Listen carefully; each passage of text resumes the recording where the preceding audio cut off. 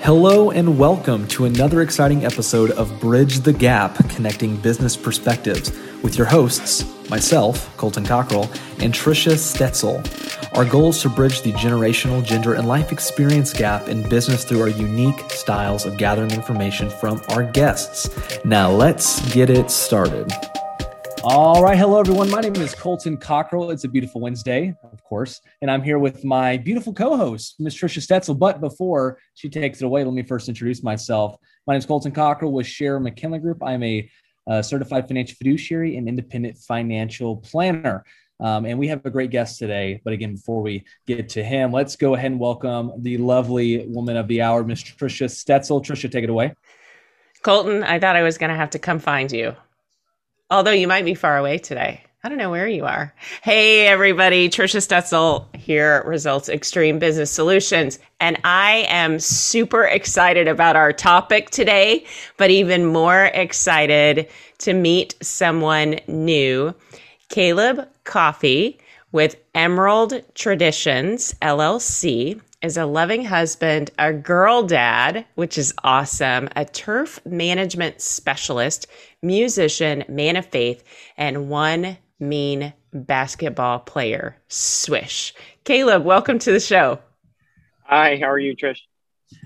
Great. We're so excited for you to be here. And Colton, you missed all of the chit chat before we started the show. I'm sure it was great. I don't know if that last one, that basketball player one, I don't know if that really holds water. So I'm just kind of kidding, Caleb. Hey, well, let's go ahead and jump on in here. We don't have a lot of time with Caleb today, and he's an expert. And we're going to be talking about grass and weeds. And before you think, hang on, what kind of podcast is this? No, we're not going there. We're talking about landscaping. So we're going to have a good time. So I guess really the main question that comes to my brain as a young individual, Caleb, is why the heck should I care about my lawn whenever it's about to be super hot and it's going to die anyway, and there's a plane flying over my head? And when you got a big freeze coming in, it kills your plants. Like I feel like anything I do, I can't win. So like, give me some tips here. How does my lawn survive in this crazy climate we call Texas?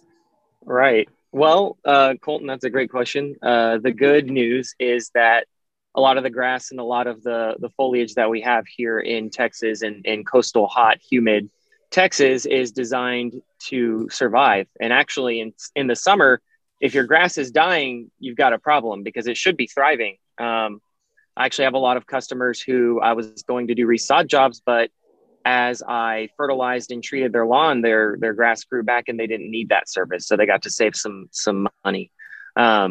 So yeah, how do you keep it alive? Water it. That's on a consistent basis. It's different for everyone, but you definitely want to water it. As far as the freeze goes, you know what? I don't think we'll have to worry about that for another 100 years. At least I hope we not. Hope. But that is absolutely a possibility. That's happened many, many times, and over the course of the world's beginning. But here in Texas, it's maybe happened 5 times in the past 100 years. So thankful for that. Not sure what to tell you about what to do when that happens. The best you can do is make sure that you turn off your water, close everything up, cover your pipes, and with your grass, pray to God and hope it survives. Otherwise, you're coming back in and you're resodding. Yeah, I think it was maybe the water thing that gets me. I guess I'm supposed to water my lawn, huh? Yeah. Yep. You are. I know. Crazy. All right. Crazy I'm about to bridge this gap. I'm going to bridge it right here, Colton, for you, because I'm old enough to care about my lawn. Caleb and I were having this discussion. It actually had something to do with the freeze. And so Caleb, talk to me about weeds. That was what we were talking about before we started recording the show today. And when we have a winter like we had this year and our grass does die, then we end up with a really bad weed problem. Yeah? Yeah. Yep. Absolutely. So that can happen. What we found a lot with lawns here is that after the freeze, when the grass either died off or was already dormant or disappeared, is that the weeds started germinating and coming back in, and they didn't have the grass to give it any competition. So they had a heyday. And the problem is that after the freeze and the grass goes from being dormant and we get into the spring and summer months, the grass tries to grow back in, but now you've got an abundance of weeds. And so let's say you have St. Augustine grass, it's trying its hardest to choke out the weeds and grow back in, but now you've got, maybe half and half weeds and grass. So those can definitely be a pest. Many weeds are resilient, and they will continue to grow even in harsher weather conditions. And as soon as the harsh weather conditions that die off, and the weeds are able to flourish, they will. So that's definitely an issue.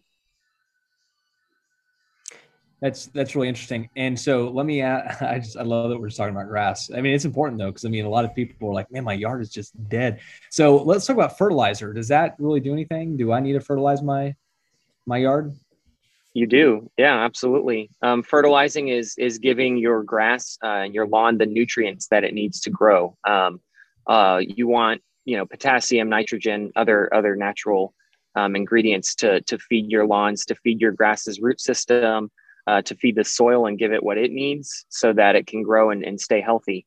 And if you're using, let's say, a granular fertilizer as opposed to a liquid one, then you also want to water that in, Colton. So again, another reason why watering is so important. I'm glad you asked that question, because a lot of people don't actually think that they have to water their lawn.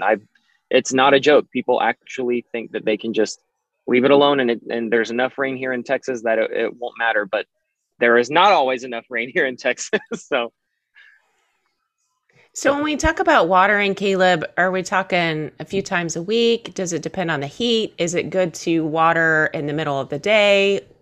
What should I be doing? Right. That's a great question. So you definitely want to water earlier in the day. I would say a good time here what are we in?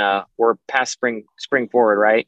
So the days are a little bit longer. So you want to water it after the sun comes up, but not too long after the sun comes up. I would say 7:30 is maybe a good time to water it, because what you want is, if you have an irrigation system or if you're just going out there and watering, you want the grass, the sun to evaporate that water and not let your water sit in your grass for too long, because what can happen is you can get a fungus in your yard. If water sits, it will create the conditions for a fungus to be able to grow. So you definitely want to water in the morning and allow the sun to do its job on your lawn throughout the day, so that by the evening it's fed, it's happy, and there's not a whole lot of standing water or moisture towards the end of the day. And then as far as how often, you're absolutely right. You do need to discern what time of the year it is. In the summer, I tell people here in coastal Texas, it's a good idea to start with 4 days a week.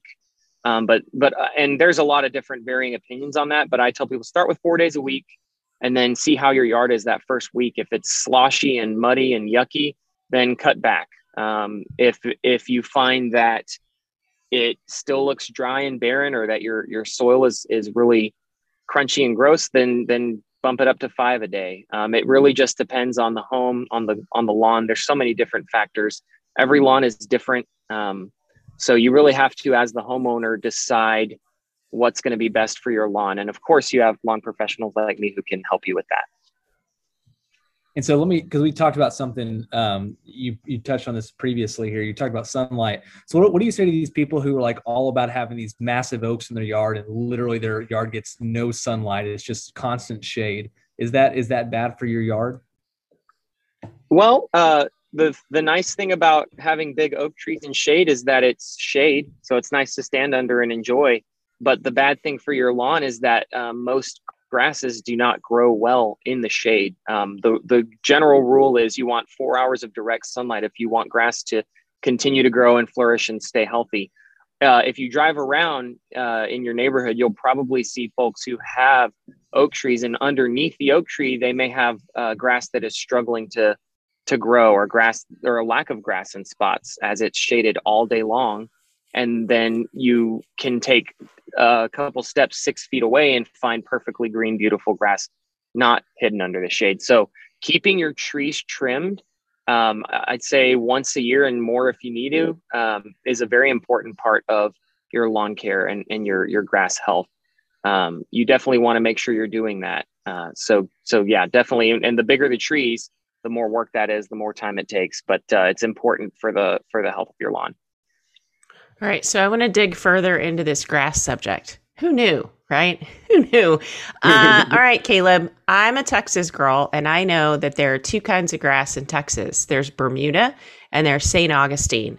But I understand that there may be some other kind of grass out there. Can we talk about that? Well, hang on. We absolutely can. This is not one of those shows, Trisha. All right. And Colton. Conversation offline. Okay, my bad. No, Right. seriously. I heard there's another kind of grass that will grow in Texas. There is. And you heard correctly. There is a grass called Zoysia. And I'll spell that. It's Zoysa. Some people call it Zoysia. To me, what is important about it is it's beautiful grass. It's usually a thin-bladed grass. It's very soft and velvety. You can actually lay out on your grass and take a nap or have a picnic without a blanket if you really want to on that grass. It's beautiful. It's soft. It's fluffy. I don't know what else to say about it. But that is definitely a grass that's becoming more and more popular here in Texas. It's kind of like a premium grass, whereas your St. Augustine grass is almost like a weed grass. It grows really fast. It's resilient. It's hardy.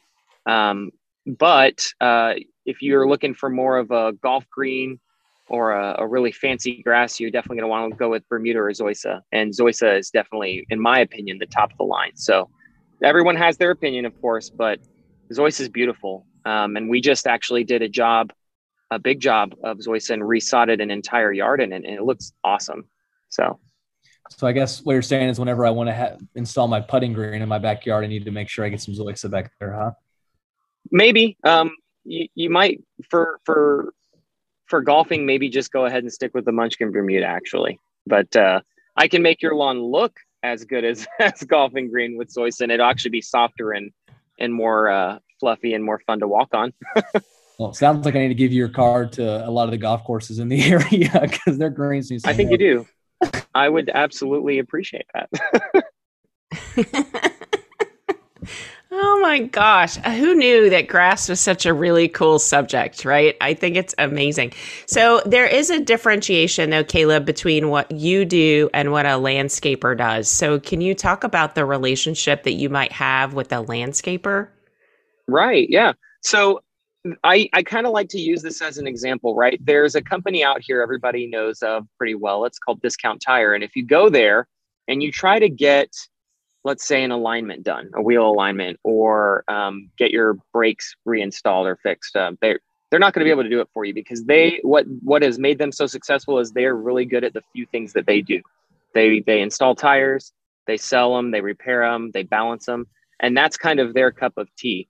Most landscapers that I know out in this area, they want to be a catch-all. They want to do everything. They want to do hardscape installation. They want to do flower beds. They want to do custom designs such as that. They'll do tree trimming. They'll do all of that. Whereas I am really focused on making sure that your turf is beautiful, is well kept, is well fed, as well as deep root feed your trees and do insecticide, different things like that. All of my products are built around keeping your lawn healthy and pretty. And that is where I hone in at. So it actually makes it really easy for me to partner with tree trimmers and landscaping companies because I'm not generally their direct competition. I'm someone who can come in and do something above and beyond what they're doing.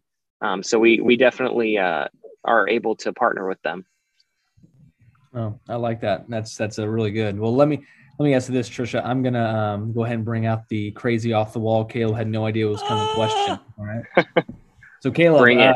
Hey, I forgot to tell Caleb about that. I forgot. Totally fine. That's okay. Grass aside, if you had to eat one thing every single day for the rest of your life, just one time a day, what would it be? Pizza. Here's why. Pizza every single day, at least once. Every single day. Here's why. I already eat bread every single day in some form or the other. So I'm not, obviously I can handle that. And pizza is so versatile. I could eat chocolate chip, peanut butter pizza for dessert. I could have, I don't know, a Korean pizza if I was feeling some Asian food. I could have traditional pizza. I could have Mexican pizza, whatever you want. So that's a little bit too easy of a question, Colton. I wish you would have found a somewhat harder one for me. I'm I'm kind of blown away. Trisha, do you have something? Because that was way too easy, apparently. I thought that was going to be a difficult one. It just cracks me up, before. Colton, when we get to this question and people are like, but let me tell you why. Like you've been thinking about it this whole time, Caleb. You knew exactly what Colton was going to ask you. All right. So, Caleb, I'm going to ask you, if you had to keep and you couldn't sell it and you couldn't give it away, either an elephant or an ostrich in your yard, which would you pick? In my yard? Wow. Yeah. Okay. See, Trish, you got me on that one. I'm not prepared for that one because as a lawn guy, I can tell you both of those would be harmful to my lawn. I don't like ostriches, if that's the correct plural use of their name. I'm not an ostrich person, but I would probably, for the sake of keeping them in my yard, I would probably choose that one because if I kept an elephant in my yard, it would be stomping around and destroying my grass and my flower beds and all of that, probably on a pretty consistent basis. And then I'd have to put all sorts of water or build a pond out there so that it could clean itself and drink and all of that. So I would probably have to pick ostrich in that situation. Well, apparently the water's not a big deal because you're watering your yard 5 times a day or 5 times a week. So there should be plenty of water out there for the elephant. Yeah, but the elephant's not putting its nose right up to the water hose. I mean, I guess it could. I guess you could teach him to do that. Well, and this is probably too much information, but you could actually recycle the elephant's poo and make paper. I'm just saying. Oh, wow. Yeah. I thought we were going to fertilize for the mulch direction, not paper. Direct They do that in Sri Lanka. Direct fertilization. I like it. Oh my goodness. Too much fun. Okay. So Caleb, people can't see you because we're just audio here, but I would love to ask you, what generation are you a part of? I am a millennial. I know, millennial. That's the generation I'm in. Yeah. And Colton's over there celebrating. I see that. So Caleb, do you feel like you identify with your own generation, or is there another generation that you identify more with? I feel that I do identify with my generation in a lot of ways, but if I had to, I honestly, before boomers, what was there? That's the big question, because whatever generation that is, I feel I also identify with them. I'm kind of a traditional guy. I'm not really big into going out and partying and going out too much. I like to play board games with my wife and my family. I like to sit around the house and spend time with my girls. Maybe that's just a homebody and not really identifying with another generation. But, a lot of the things that excite other people in my generation, I guess I would say, don't excite me as much. And so maybe that makes me feel like an old soul. But, I definitely would say whatever it was before boomers. A lot of the folks that I meet who are in that generation, they have a lot of really awesome, wise things to say and a lot of interesting takes on things in the world that are very, very uncommon these days. So definitely I would identify with them a little bit. And that is why you and Colton like each other, because you guys are both old souls, right? Yeah, like Colton and absolutely. I get along. But we like to have fun too, though. Let's make that very clear. Yes. That's right. Yes, we do. Absolutely. For sure. All right. So in closing, Caleb, would you tell us again the name of your business? You're going to have to spell it out for folks so that they can find you, your name, and how they can contact you with follow-up questions, or even if they're curious about your service. Absolutely. Yeah. So my name is Caleb Coffey, CALEB, COF as in Frank, FEY. So coffee, like the drink, only spelled differently. And my company's name is Emerald Traditions, EMERALD TRADITIONS. And our phone number, if you'd like to contact us that way, is 281-694-4667. We also have www.emeraldtraditions.com. And of course, like I said, we're a turf management and landscaping company. So you can absolutely reach out to us there and start an Emerald tradition with us today. I like that. What a great tagline. I'm so excited you came on with us today. Who knew that we could talk about grass and weeds for 20 minutes? I could talk about it for a lot longer than that, Trisha. So can the people up in Colorado. Right. Hey, Nice. That was I will say, it's having somebody on our show talking about weeds and grass specifically. It's a very difficult task. You got to find somebody who's actually energetic and who's fun to listen to. So you did a great job. So thank you for being a part of the podcast today. Thank you. Yeah, it was absolutely fun. And I'll anytime. That was awesome. Thanks for being on, Caleb. And this concludes this week's podcast. Tune in next week for another exciting episode of Bridge the Gap, connecting business perspectives. Thank you again for tuning into this week's episode of Bridge the Gap, connecting business perspectives. If there's a certain professional or profession that you want to hear from, leave a comment in this week's Facebook post. Please subscribe and share this podcast. Colton Cockrell with Sharon McKinley Group LLC is located at 820 South Friendswood Drive, Suite 207, Friendswood, Texas 77546, phone number 281-992-5698. Securities and investment advisory services offered through Next Financial Group, Inc., member FINRA SIPC. Sharon McKinley Group is not an affiliate of Next Financial Group, Inc.